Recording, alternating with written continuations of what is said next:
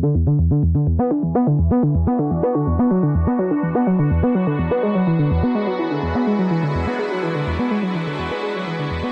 to World Policy on Air, a weekly podcast from the pages and website of World Policy Journal, published by the nonprofit World Policy Institute in New York. I'm David Alpern.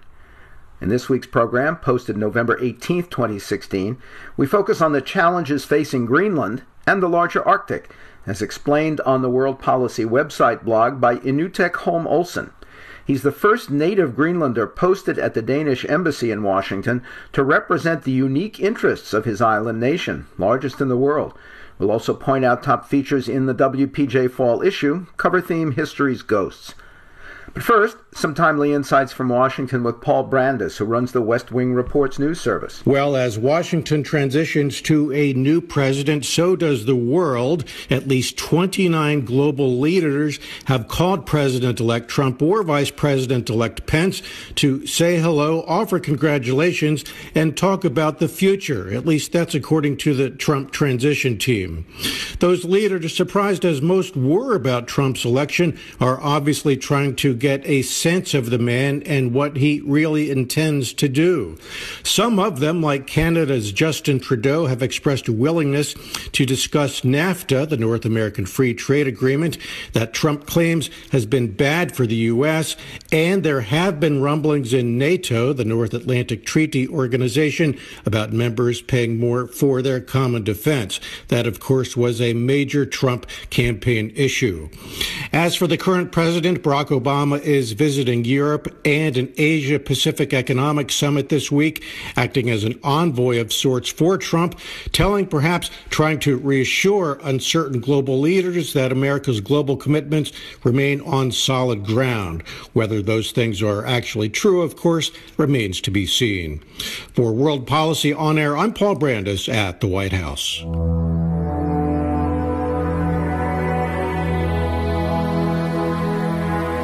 You're listening to World Policy on Air. Now this. Because we wanted to develop our own industries and take more political control of many different areas. And at that time, as members of the EU, Brussels has control over our quotas and fishing waters. And we were not allowed to fish our own waters, as said, basically told that we could stand last in line. Inutek Holm Olsen is the first Greenland native posted at the Danish embassy in Washington to represent the interests of his autonomous island nation, largest in the world, to the United States and Canada. On Beijing CCTV earlier this year, as the arguments for and against Brexit captured the world's attention, he explained why Greenland left the European Union in 1982. And the same goals of greater political control and economic development led to his own unique diplomatic position in 2014. In several Arctic in Context conversations for the World Policy website blog earlier this year, Olsen explained how Greenland is accelerating toward those goals by expanding global partnerships and developing its domestic economy in an era of increasing globalization and environmental consideration. And I spoke with him recently about it all for this podcast. Inutek Holm Olsen, welcome to World Policy on Air. Thank you, David. As the first Greenlandic representative in the Embassy of Denmark to the United States, your mandate is to help strengthen trade and economic relations between Greenland, the United States, and Canada. What steps are you taking to accomplish that? Well, it's a long-term step, as with everything else, because basically I had to start this up from scratch. Not that, relations didn't exist before, but having a representation here in D.C. had never been here before. So I've been working, both at the state level, with individuals and interested parties and institutions and organizations, and try to look at the possibilities in Greenland. And I try to do a lot of public diplomacy as well, because there's very little knowledge about Greenland here in the U.S. as well as in Canada. So, it's a process, but it has to be done. So that's what I'm doing. Talk about the path that led you here, personal influences, career choices, your experience. Well, actually, going way back, to my youth, I was actually one of few Greenlanders who were allowed to study here in the U.S. And so, I took my undergraduate degree as well as graduate degree here in the U.S. So I have a long history. I used to say that, besides Greenland, the U.S. was the place where I lived the longest. So it's not, foreign to me to be in this country. But ever since I graduated, I went back to Greenland and started my career in the civil service in the government and dealing with foreign affairs. And I've been dealing with that ever since that. Both been posted. I've been at the Danish Foreign Ministry in Copenhagen, and as well as we have a representation in Brussels since '92. So I've been posted there as well. And then I had a long career in Nuuk, where the government is situated. And before I came here, I was the Deputy Foreign Minister for Foreign Affairs. What schools did you go to in the United States? First, I went to University of Alaska Fairbanks because the Greenland government had an agreement with the University of Alaska Fairbanks at that time, and it was actually kind of a perfect choice because the university there is very focused on Arctic and developing also contact with other Arctic countries. So in a way it was a good choice, I think, that they made. And Alaska is a wonderful place as well. I love it there. So, and ever since I graduated from Alaska, I took a graduate degree in international affairs from the George Washington University. What's the most challenging part of your job right now? What's the most gratifying? Well, I think one of the challenging things is that, Greenland has been part of the Kingdom of Denmark for so many years, and everything is very much focused towards, or has been focused towards Europe for so many years. So it's, trying to change that, perspective and to look at the possibilities as well here in North America, I think is one of the challenges. Another thing is, that, as I said before, there's very little knowledge about Greenland, and it's what Greenland is and where it's heading. And so I spend a lot of time as well, explaining that to different American audiences as well as Canadian audiences. To make clear that we have our own competences, we can make our own decisions in a large number of fields, and we continually expanding our autonomy, and the economic perspectives are very important in that regard, because those will ultimately decide the long-term outcome and whether we will become independent or not. Independence often in the future. What are the most important drivers for improving Greenland's economic and living conditions? Well, it is, one of the things, fishing is the most important industry, and it will be so for many years. Around, I think, 90% of our exports are from fish products.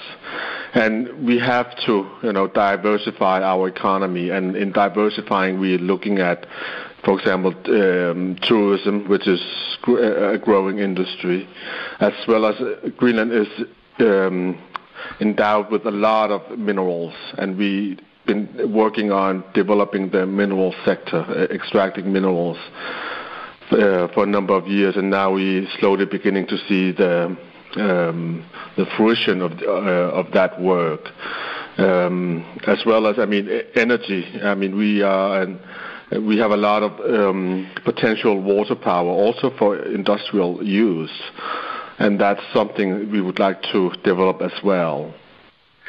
In the area of tourism, the luxury cruise ship, the Crystal Serenity, left Seward, Alaska on August 16th, carrying approximately 1,000 passengers for a 32-day voyage through the Northwest Passage, disembarking in New York on September 16th. The liner made 3 port calls in Greenland, Ilulissat, Nuuk, which you mentioned, the capital, and Sisimiut, with populations of 4,500, 5,600, 17,000 respectively. What are the pros and cons of this type of mass tourism to those communities? Well, I mean, Greenland has seen its share of cruise ships, both smaller as well as larger, coming to the shores of Greenland for a number of years. So, but that's kind of more destination, cruise ships, as well as those who are stopping along, going on a kind of a North Atlantic tour. But you're right. I mean, the first large cruise ship that navigated through the Northwest Passage made 3 stops, and I mean, one of them is actually my hometown, Sisimiut, where I grew up. In a sense, I think Greenland will never become a mass tourism destination because, first, we don't have the necessary infrastructure, and the population base is low. In that sense, and but we need. We would like to see more tourism. That's for sure. And we're trying to expand as well the North American market in that sense, because there is potential for growth. But if you look at other places, around. The North Atlantic or Europe, who receive a lot of tourists. You are beginning to see some, fatigue. I think you can say that among those. People like I just read an article about. I think there's cities like Amsterdam and Barcelona who are trying to decrease the number of tourists because people are so tired of them. But the Arctic is a new destination. People look at it because they're usually been around the world or a lot of places around the world and looking for a new place that they haven't been to, and that's where a place like Greenland or the Arctic comes in. Talk more about Greenland's rich supply of natural resources, including minerals and hydrocarbons. What role will those resources play in Greenland's economic and political future? Well, in the short term, the mineral industry, we are beginning to see, as I said, the fruition of the labor, because there are a number of mines that are either opening up this year or next year, or in an advanced state where they are ready to apply for an extraction license, because Greenland is endowed with a lot of minerals. The 2 largest known deposits of rare earths, are situated in South Greenland. In terms of hydrocarbon, that's a little bit more, uncertain because there are certain, world market conditions that are important, especially the price when it comes to development in the Arctic. But we have been developing that sector and licensing out areas, and we are continuing with that strategy and issuing out licenses in a number of, all around Greenland, both inshore as well as offshore. The inshore licenses are new, but it will be interesting to see if there still is an interest as there had been in the past. How does your plan to exploit hydrocarbons square with Greenland's realization that it will contribute to climate change worldwide, including warmer oceans that could have a major impact on Greenland's owned ice cap and fishing industry? Well, that's. I think it's a bit hypocritical to say that just because the Arctic is feeling the I mean, the warming of both the ocean as well as the atmosphere is that it shouldn't be allowed to develop its own industries. I mean, the Greenland ice sheet is melting as a reaction, to mass industrial, development as well as, releases emissions of CO2s. But people it's not just in Greenland, but in the rest of the Arctic also have a right to development and economic prosperity. I mean, it's very much tied, to economic, to the notion that improvement in living conditions, the continued access to better health care, to quality education, to jobs, all those things that, people take for granted in the South, are also the reality in the North. So, and the Arctic hasn't been, I speak for Greenland especially, it hasn't been developed at all in that sense. Well, I read that Greenland is also moving significantly into alternative energy sources for its own use. Talk a little bit about that and how you do see the larger Arctic region responding to climate change now, and what steps Greenland would like for everyone to be taking for their own sake and for Greenland's. Absolutely. We're very environmentally conscious. It's not that, we want to pollute the environment at all costs, because we are living off the environment, and that we are dependent on a clean environment, and we have been developing the hydropower sector. All the largest towns are now relying on hydropower for electricity, and around 70% of our electricity consumption, comes from renewable energies. So, and we're still looking at, expanding that, because, everybody can see that in the long term it makes sense and it pays itself, to rely on renewables energies. And there's still actually potential to develop even more, especially for industrial use, where they can get their electricity demand from clean energy. So it's very much in our mind, but the only thing is that it's very expensive, and it's we're not exactly swimming in money, just like anybody else. So, it has to be. It takes time to develop those.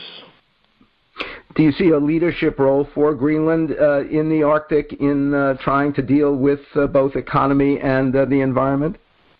Well, I think, Greenland is seen, especially by many indigenous peoples around the world, as a model, where you can have a large degree of autonomy and develop yourselves both politically and economically in a sensible way, in a peaceful way.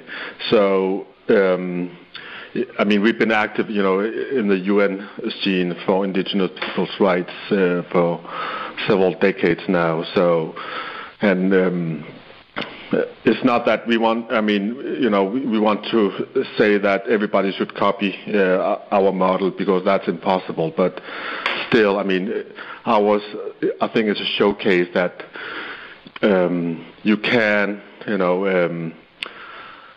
develop as a people and as a nation, and deal with some of the challenges that the rest of the world is also dealing with. Inutek Holm Olsen, thank you. Absolutely, my pleasure. Inutek Holm Olsen is the first Greenland native posted to the Danish embassy in Washington to represent the interests of his autonomous island nation, largest in the world, to the United States and Canada. His previous discussions with Erika Dingman, director of World Policy Institute's Arctic in Context initiative, can be found at the World Policy website blog, dated March 30 and September 28, 2016.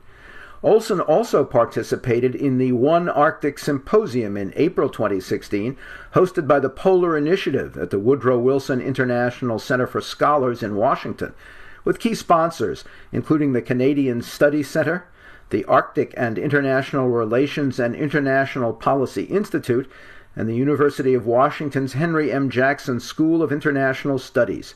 Find the full list of sponsors with the One Arctic hyperlink at the WPJ blog post for this podcast, Episode 94, Challenges and Opportunities in the Arctic, November 18, 2016.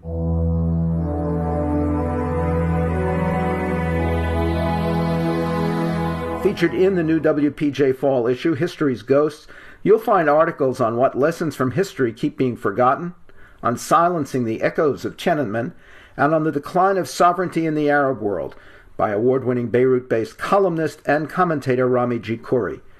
And listen next week when our podcast will consider the social and political aspects of money through the ages and today. World Policy on Air is a production of World Policy Journal at the nonprofit World Policy Institute in New York. Editor Christopher Shea, Managing Editor Yaffa Frederick, podcast producer Matthew DeMello. I'm David Alpern.